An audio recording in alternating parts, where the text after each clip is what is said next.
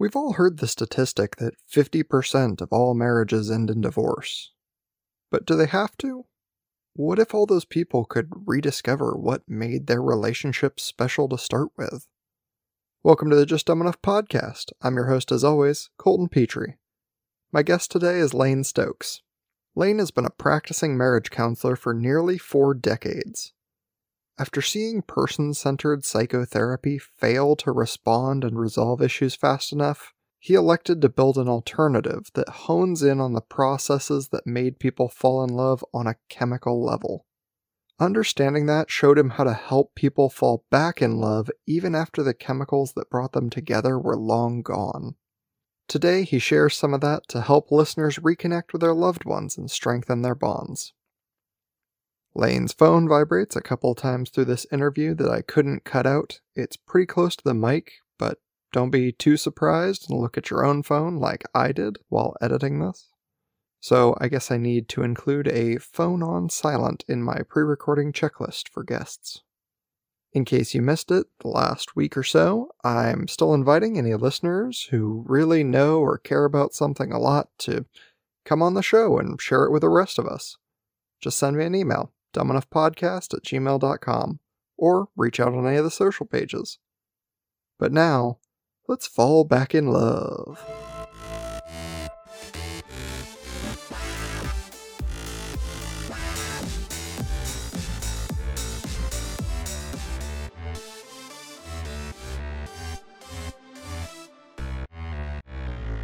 Welcome to the show, Lane Stokes.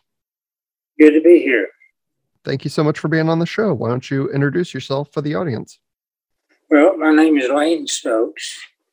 I'm a licensed professional counselor. I've been in private practice now for 34 years, specifically marriage counseling, but my first training was in working with the seriously mentally ill. So I've had lots of experience with working with schizophrenia and bipolar and depression and anxiety and just practically all of the mental illnesses that you find in the DSM. You're familiar with the book. It's the book of psychiatry where all of the diagnoses are found for all of the mental illnesses. But then I got interested in marriage counseling, and that kind of took over my life. It's just more fascinating. I like complexity. The borderlines were very complex, and I did a lot of work with them earlier on, but you need a clinic when you work with the borderline. You need other doctors around sometimes to help you, and I don't have that in private practice. So marriage counseling became a big part, and one of the reasons is I used to take insurance, and when the insurance companies stopped paying me for my services, I had to do something. I had to go into self-pay.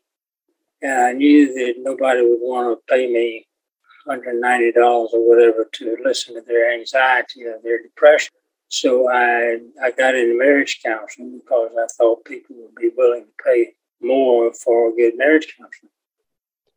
Yeah, that certainly stands to reason. I mean, people want to fix their relationship and they're willing to put money out for that. Yeah. So why, what is it about, love between this couple that really drew you in and got you to spend so much time, just working on the process? Well, the process is a good word because over time you learn bits and pieces, and then you start putting the bits and pieces together. I started out doing person-centered counseling like most other people. It's easier. You simply sit and listen to the other person or persons talk, and it's kind of up to them to figure out what to talk about and to decide on some course of action. But it takes too long, and counseling can be very expensive, good counseling. And I just had this thing that I wanted to make marriage counseling as quick as possible. Help people get over the pain more quickly and thus it would be less expensive, less sessions. And here in Atlanta, we've had such traffic problems that back when I worked in an office, it would take people maybe an hour and a half to get to me because of traffic, and then another hour and a half to get home. And I just hated to see people have to go through with that for so long. So I came up with different methods. One of the first methods I called divorce prevention. And I had to come up with it because by 2018, the field was changing. The first couple who had ever come to me told me they were leaving me and going to another counselor because I was not fast enough for them. And that shocked me. I never had anybody do that before. And so I called some of my colleagues and found they were hearing the same thing. They were not fast enough. And so the person would come to you for a session or two and then leave you and go to somebody else and maybe another counselor too, and then get a divorce. And I didn't want another couple to leave me. That just wasn't the way I saw myself. So I sat down and looked at the situation and came up with a new idea. And so when the next couple came in the first time, I asked them a lot of questions, got a lot of information, found out what the top 15 issues were that were concerning them, started working on one of them in that first session. Actually gave them a way to show appreciation to each other every day. And so when they left, they thought that they were being helped. They found somebody who was immediately beginning to help them with the real issues. And so within the first two sessions, I knew what up to 30, if they had 30, up to 30 of the biggest issues were, drew up a schedule for how to start with the most critical and work my way through to the end, working on 6 issues at a time instead of one. When you do person-centered, you actually work on one issue at a time. And it can take years to resolve 30. I didn't want to take years. I wanted faster. And so we would work on 6 issues at a time. And the first couple that I worked through, it took 7 months to resolve all 30. And that was just unbelievable in our profession to do that fast work. But for me, it wasn't fast enough. I wanted something faster. So I guess within a year, I had a dream, very vivid dream, and a voice out of nowhere asked me, well, you know how many issues there are. How many causes are there? Well, I woke up and I didn't have a clue what that meant. And so I went back and looked at my notes from the past of other clients, and I began to find what I thought were causes, and I figured that there were 8 of them. I don't know where do you get a number like that, but just looking at the causes that I found, there were 8. And then I thought, okay, I'll change my counseling from working with issues to working with causes. And if I can work through 8 causes faster than 30 issues, then I'll realize more of my dream to make it faster. And so I was in the process of changing over when I realized that, and this is going to be a little complicated, so hang on to your seatbelt. I realized that the 8 causes were the same as the 8 feelings that people have when they fall in love. Now, scientists have figured out that falling in love is not just two people going gaga over each other. It's actual mating chemicals such as sex hormones, testosterone, estrogen, adrenaline, oxytocin, dopamine, serotonin, those well-known chemicals, each of them having a separate way of making you fall in love. And so they figured that Mother Nature had created this process, took about 6 months. And during that time, people would be just crazy in love with each other, want to have sex all the time. And Mother Nature's reason for it was to have them copulate, have offspring to replenish the Earth's population. Mother Nature didn't care about marriage or morality or anything. She just wanted to turn two people on so bad that all they wanted to do was have sex. And so falling in love is basically that for people that can do it.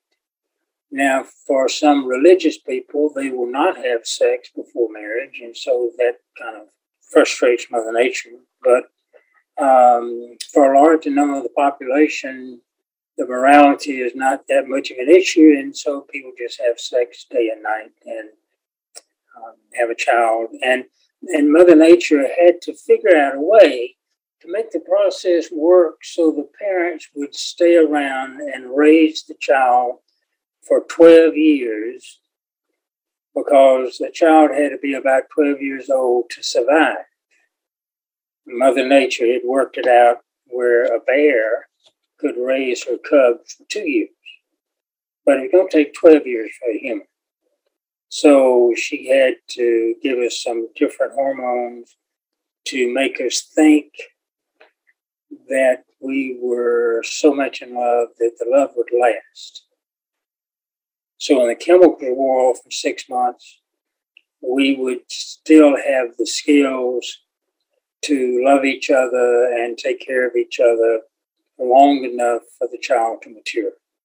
Is this kind of making sense? Yeah, it makes sense. I mean, it's like long enough to like keep the species going, and then after that, you kind of have this, otherwise innate draw.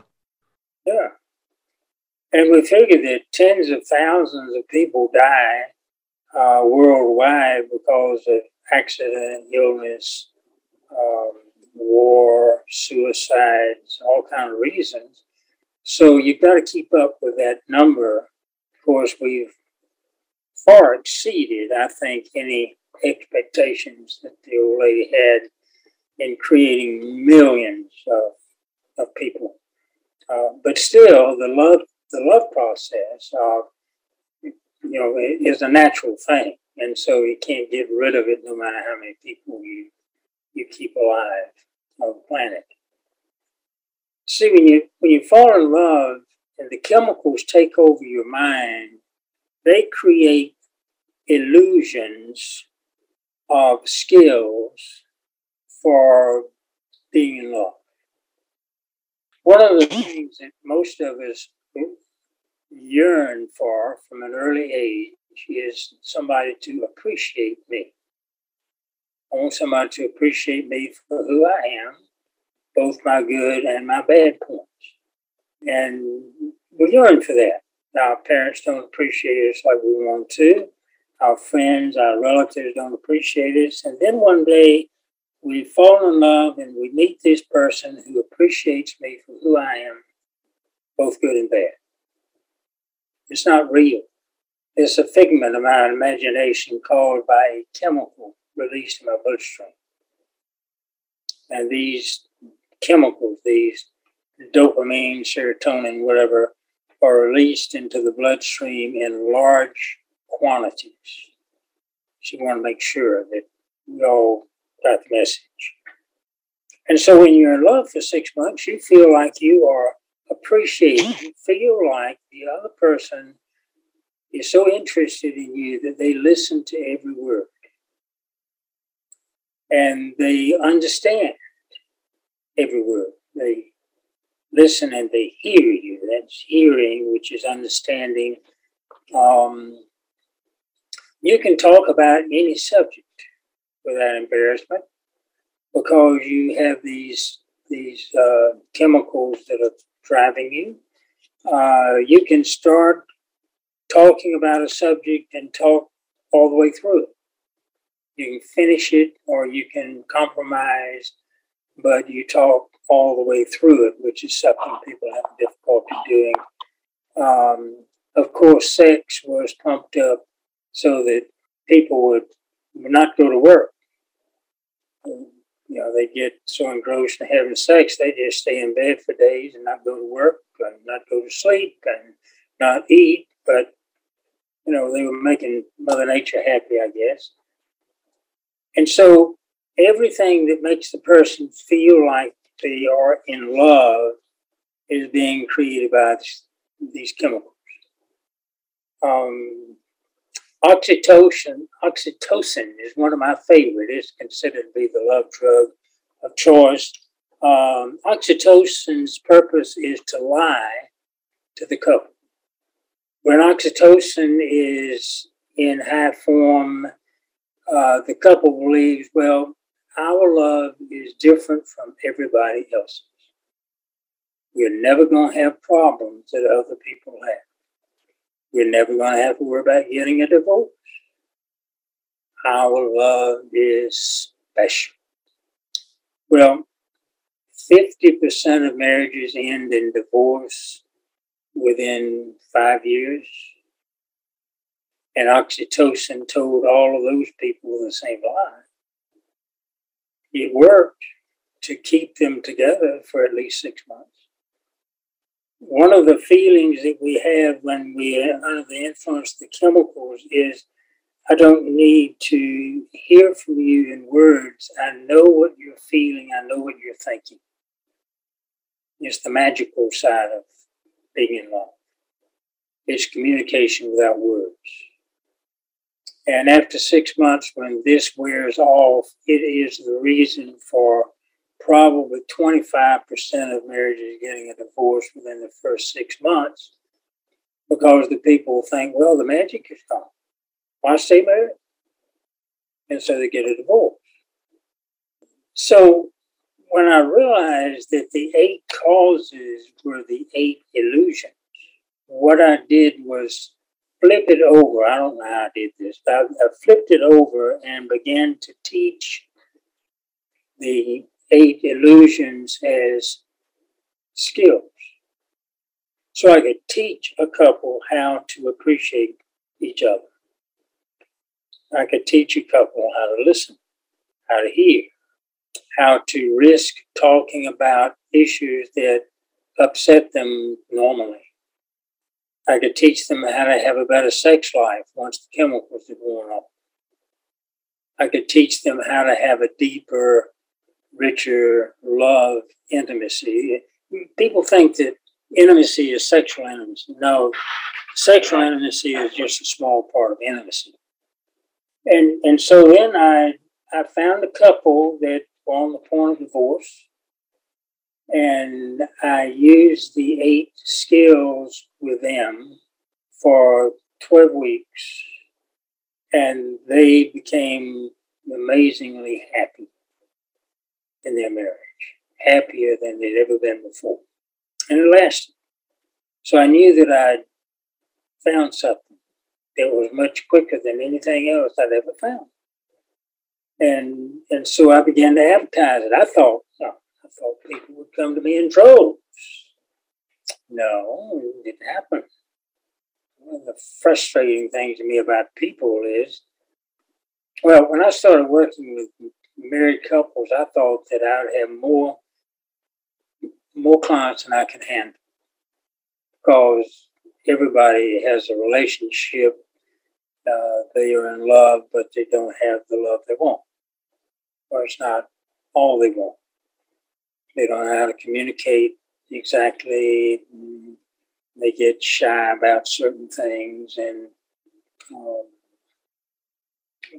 those are all kind of problems. And You would think they'd want somebody to help them work out their problem, right? No. What they say is, well, everybody has problems, and mine couldn't be any worse than anybody else's.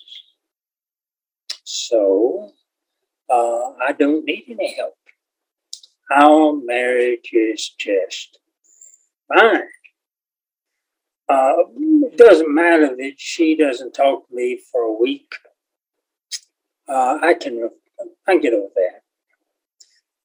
It doesn't matter if he pushes me around, hits me occasionally. He still loves me. And just because he has an affair now and then, well, we can get past that. That's understandable. That's the way men are. And people have all kinds of rationalizations for why their marriage is not as happy as they want it to be. But they're not going to go to a stranger and pay him good money to help make marriage better. So here I had a wonderful 8-step method for making a marriage great, and I couldn't get anybody to take me up on it. Yeah, and it seems like one of those where, the pesky thing about free will, right? You're free to make your own mistakes. You can go to whoever you want. Doesn't mean they're the best person for it. But it seems wild to think about, you've developed a system where you're like, look, this is faster, it's better, and I can prove it. And in today's world where we want everything faster, better, and proven, like you're not having people just flood to you. I mean, if you don't know that something exists, you don't take advantage of it. I mean, look at all the little gizmos and things that the kids readily pick up. It took me a long time to find out about Snapchat. I mean, that's just one of the little things that kids have picked up, and to me, I don't keep up with all that technological stuff. So if you don't know about it, I remember many years ago, I was looking for something special for my parents that were older, and a 14-year-old kid that was with me, I had him through the Big Brothers Association. And we went to an electronics store and looked around. And he said, well, Mr. Stokes, why don't you get a VCR for your parents? And I said, a what? A VCR. They can play movies on it. They can record their soap operas from TV and watch them later. There's all kinds of things you can do with a VCR. Well, I had no clue what he was talking about. But he talked long enough, and the salesperson talked long enough, so that I bought the thing, thinking my parents would never know how to operate it, but I got it and rented a few tapes that I thought they would like and gave it to them for Christmas. And they opened it up, and my dad said, well, what is this? VCR.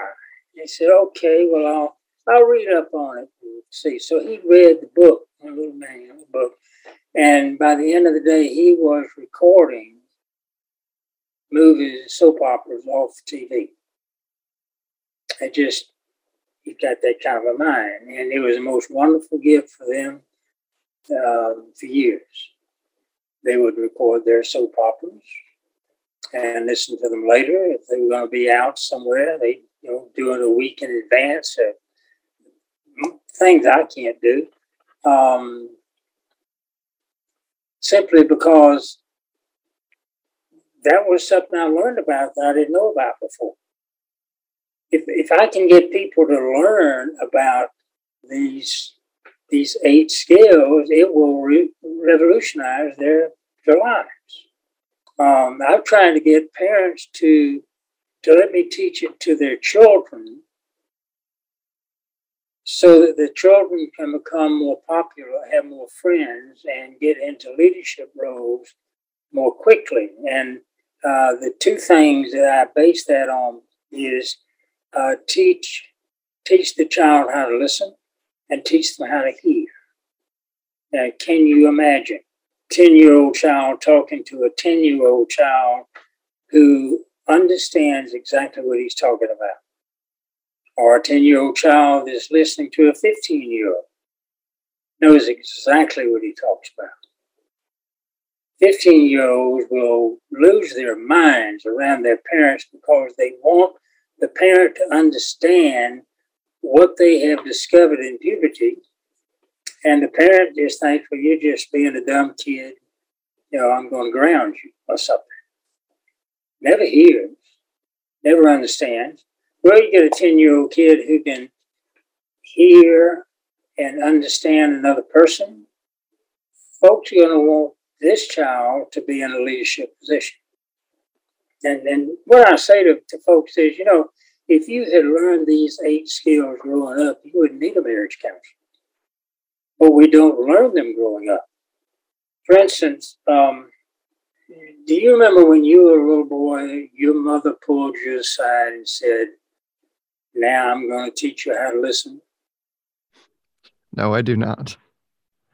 You remember your dad pulling you aside and said, now I'm going to teach you how to hear? I definitely don't remember that one. Of course not. They didn't teach it because they didn't know how. And the process of listening, when I do it with a client, takes about 3 days. It's tedious. Nobody likes it. If you had known how to listen, if your parents had known how to listen when you were growing up, at the end of the meal, you would say, Mother, may I go out? May I be excused, please, and go out and play? And she would say, okay, you're saying that you want to be excused so you can go out and play. Yes, Mother, that's what I said. I would like to be excused so I can go out and play. Okay, well, you're excused and you can go out and play. That's listening communication. The pilot's ready to take off. He calls the tower. The tower tells him which runway to get on. He repeats the runway. The tower repeats the runway number. We want to make sure he gets the right number. So it's this 2 or 3 way conversation called listening. Nobody learned that growing up. Listening for us is when I'm in a conversation with you and I stop talking and start thinking about what I'm going to say next when it's my turn. I don't listen to a thing you're saying. So I don't listen. God, it's just so important in marriage or anything. It's important in business. You want to be sure you listen to your boss. You want to listen to the instructions given for a new task. If you're married, you want to be sure you're listening to what the other person's saying. If you're a parent, you want to listen to what your child is saying. There's a movie, I wish I could think of the name of it now, but there's a scene in there where the boy wants his mother to listen to what he's saying, and she's busy making up the bed and folding up the clothes and, kind of giving him half an ear or whatever. And so he says something and she stops what she's doing and says, okay, I'm all ears. That's listening. We don't do that much. We're so busy multitasking that we're listening with half an ear. I've had a lot of men say, well, I listen. I hear what I want to hear. It's called selective hearing or selective listening. So I've broken this thing down now from 8 into separate courses that I teach. I can do it through counseling or I can do it through courses. And if I do it through courses, I can do it anywhere in the world. If I do it through counseling, I can only do it in Georgia because I have a license in Georgia. So I teach a couple how to appreciate one another, how to love each other, how to listen, how to hear, how to risk talking about various issues. and I've listed those in my website. Have you seen my website yet? I have not, but it's a good time to tell people where to find it. Okay, it's counselingservicesatlanta.com.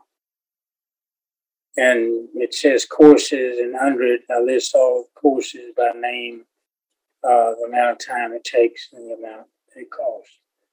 Because, not everybody needs all of the skills all at once. If a couple can learn to appreciate each other, that's something. I mean, the number one cause of divorce in America is the lack of appreciation. We just take each other for granted. And then if you can learn the listening and the hearing, you might not need any of it unless you just want to deepen your love. I mean, those are the big three: to appreciate, to listen, and to hear. Of course, the other's good. And if after the 6 months both of you are afraid to initiate sex, then yeah, the sexual thing can be good. Get you back on track. Yeah, and I mean, a lot of this seems like, things we should know or we'd want people to do for us that we are not willing to do for each other. Like when you're a kid and you want your parents to listen to your problems, like you really want them to listen. And when you're the adult in the situation, you've been the child with the problems. Like you went through puberty, you know what high school is like. You know it was rough and you wanted somebody to listen to you. And now that you're the adult, it seems like, well, I've been there. It's not a big deal. Don't worry about it. Not thinking about like, well, it's a huge deal to the person going through it. Yeah, I remember my puberty very well. And most people didn't have an experience like mine, but it was like the whole world opened up. And I could understand things I'd never understood before. And I like to keep a journal anyhow, but I started writing down these ideas as they came to me. And so I carried a notebook around with me all the time. And in class, instead of taking notes on whatever the course was, I was writing what was happening to me, what the world looked like, what it felt like. And talking to a lot of teenagers, they never went through that. It was just a fast-moving movie or something for them. They didn't analyze. I guess I have more of an analytical mind, and I was more turned on to what I was learning than anything else. But it's maddening to be a child or a teenager and not have anybody listen to you.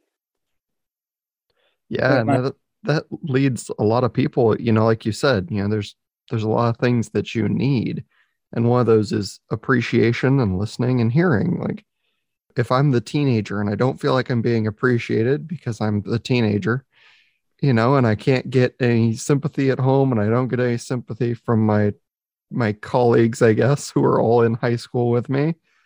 And no one wants to listen to my issues and no one wants to, let me know that I'm being heard. Like you're kind of having the same breakdown that you would if you were, in a monogamous marriage and your partner is not appreciating you or listening to you or hearing you. Yeah.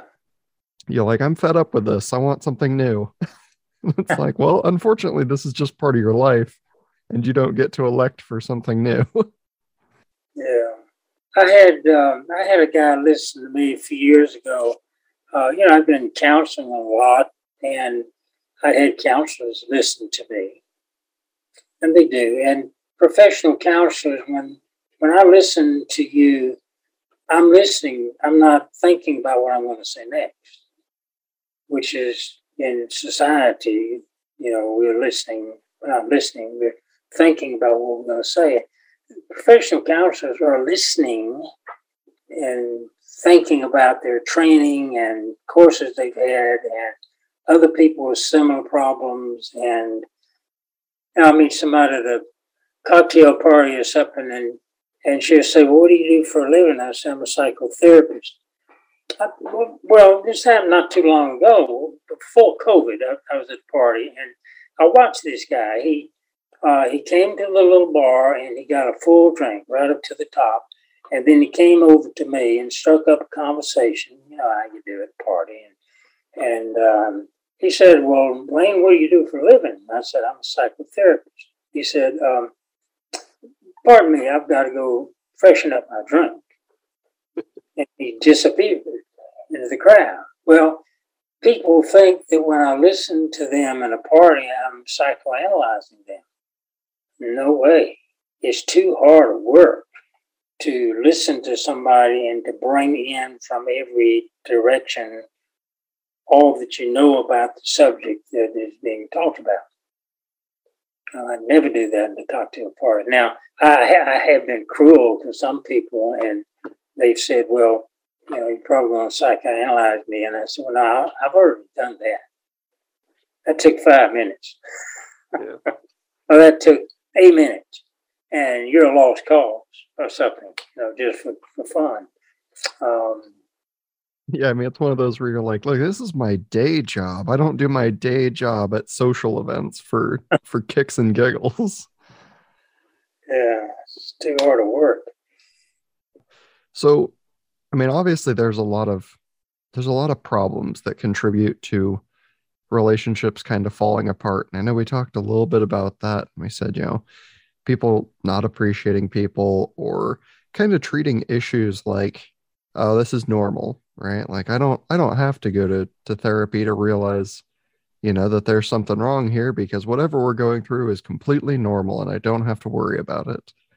Are there things that you see that contribute, probably like the biggest contributors to people, you know, falling out of love or wanting a divorce?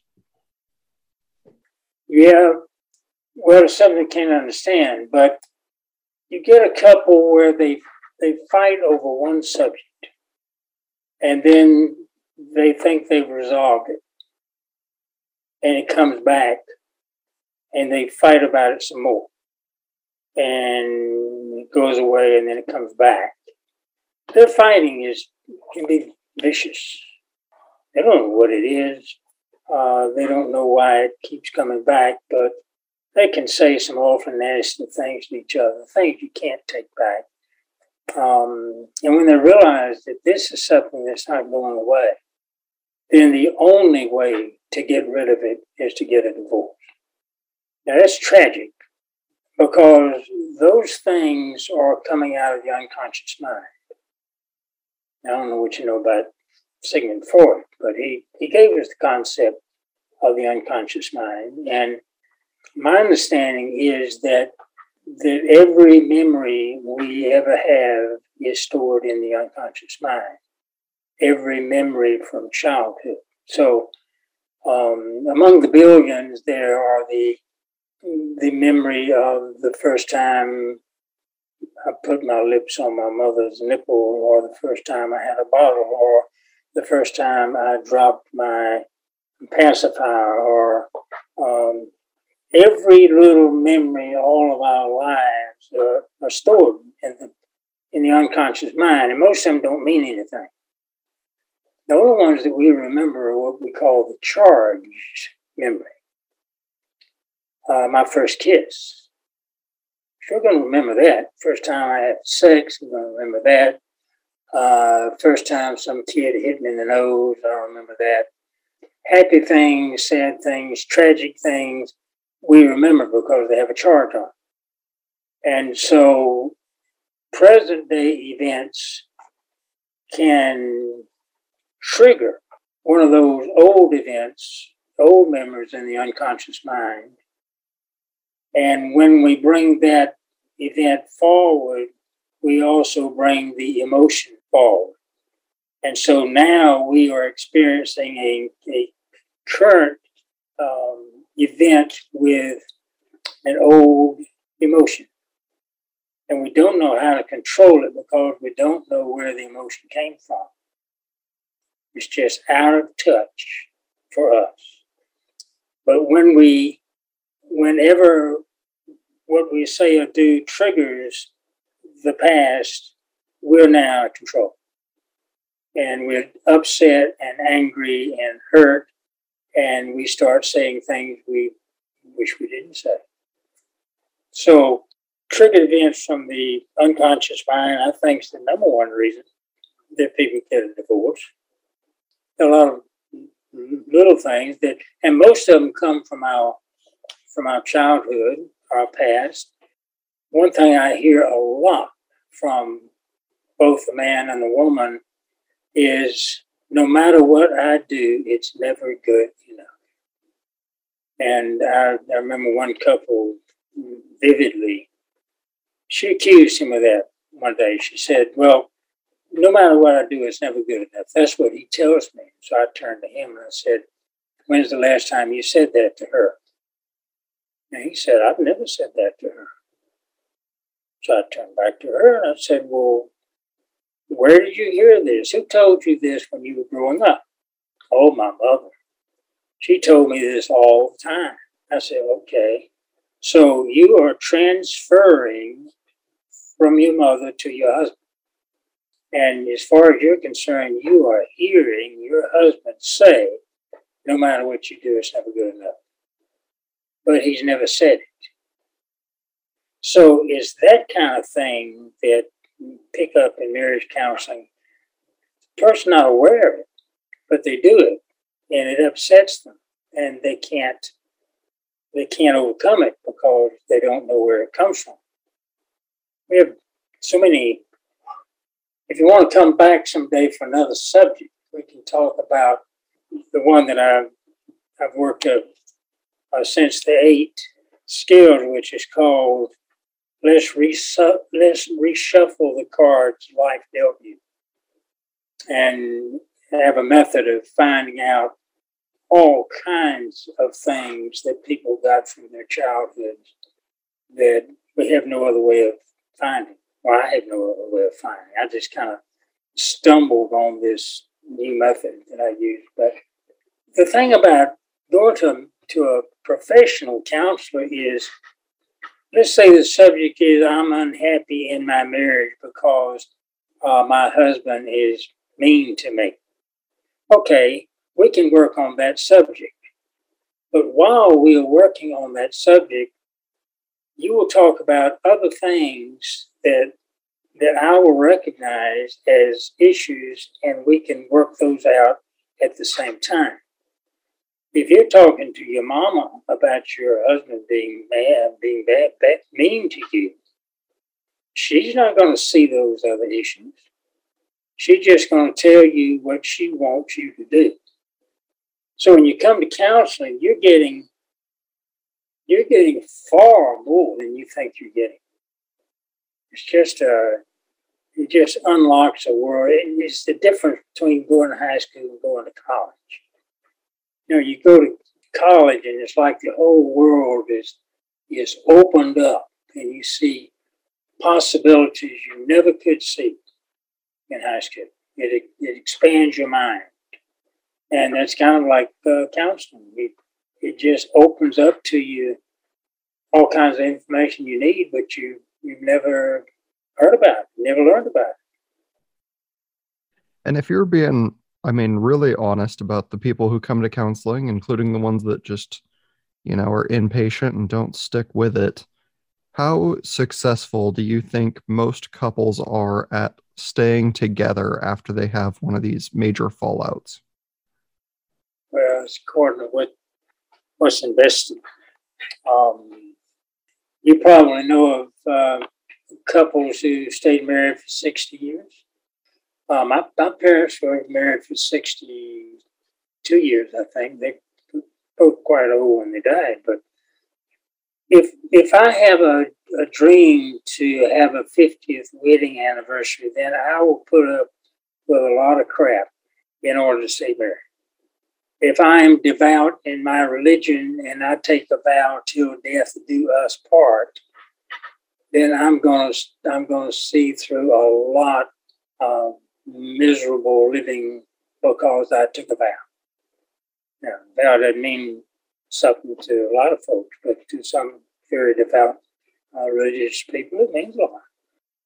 There are a lot of couples, I think, that Well, it's true. A lot of couples, by the time they finally get to the marriage ceremony, they've already fallen out of love. And they know it. But they can't not go through with it because mama wanted this big wedding. And she's invited 100 friends. And you've got all these gifts. And the invitations have been sent out. Reminds me, I was about to marry the wrong girl a long time ago, and she had gotten her wedding dress. They'd sent out the invitations. She started getting in some of the gifts, and I called her up and said, I can't go through this. And she said, well, hang on a minute. And she passed the phone to her father. Oh, Lord. But, at the end of our conversation, he said, well, son, I'm glad you told us now. It'd been a real disaster if you'd gotten married feeling the way that you do. Invitations are just money. We can eat that. We can send the gifts back. But thank you so much for calling. Well, I probably lost 3 or 4 pounds sweating just talking to the guy. Yeah. A lot of couples stay married even though they're miserable. 50% of them get divorced. I think that about 45% of marriages stay married, but they're bored or lonely or miserable. And they don't think that way. I talked to my brother. He'd been married. His first wife was killed, and so he married another girl on a rebound, and then he married another one. The way he's talked about marriage is we're reasonably happy. I work, and she stays home and takes care of the house, and she does her hard work, and we're no happier than anybody else, no unhappier than anybody else. Well, I don't want to be the measure of my happiness that I'm no worse off than anybody else. I want to be better off. So, yeah, a lot of people stay married and they're not happy, but you've got somebody to pay half the rent or share the house or have sex with occasionally, or they stay married. The more I get the word around that you don't have to come to marriage counseling for a long, long time, like you do in person-centered. Just put in a word about counseling in case people don't understand. The belief in person-centered is a person has to make a aha discovery about what happens in their lives for it to mean something. So intellectually, you can know something for a long time, but until it becomes that serendipity moment where you know it, then you haven't gotten it yet. So counseling takes so long because it takes years for people to get the self-discovery that they need.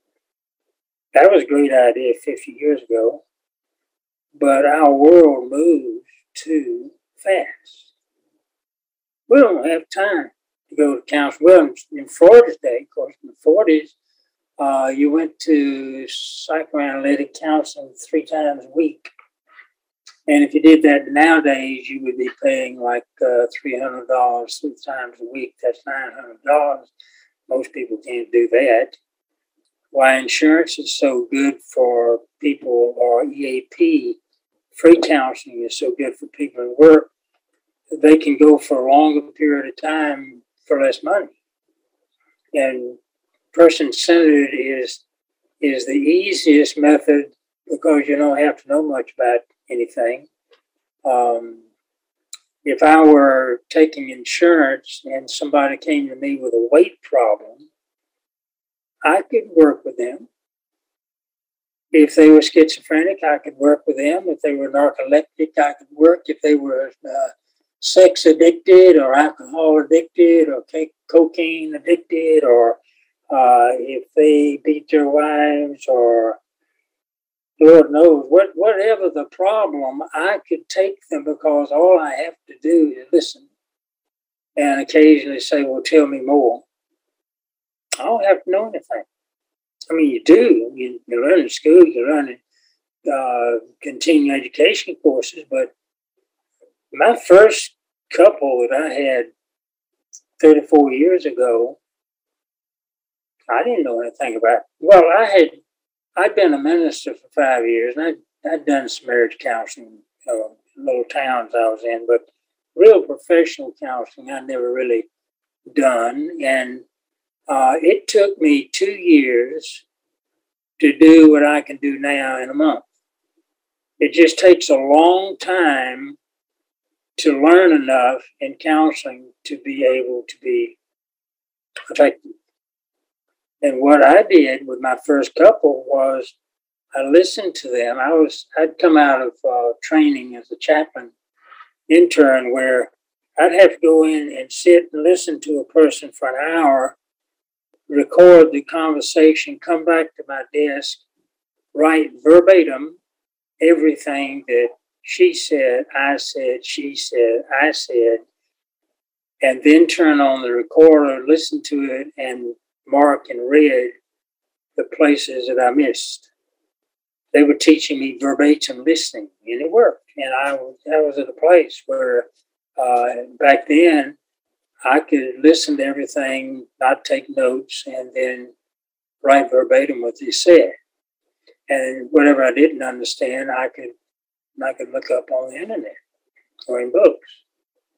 So I started out learning a lot more than other counselors who just sit and listen.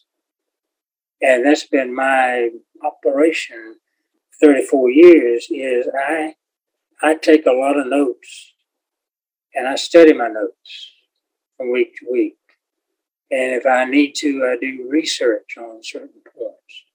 So I've learned a tremendous amount about relationships over 34 years that somebody that does person-centered counseling would never learn.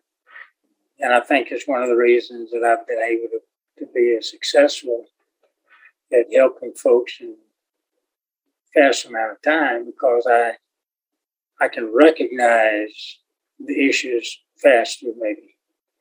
No, that makes sense. And I think you've given people a lot to, listen to and think about, take back and apply to their relationships, any relationship you have, because you gave us something that said, like, don't just have this responsive listening habit, right? Like, don't listen to somebody just so that you can say the next sentence.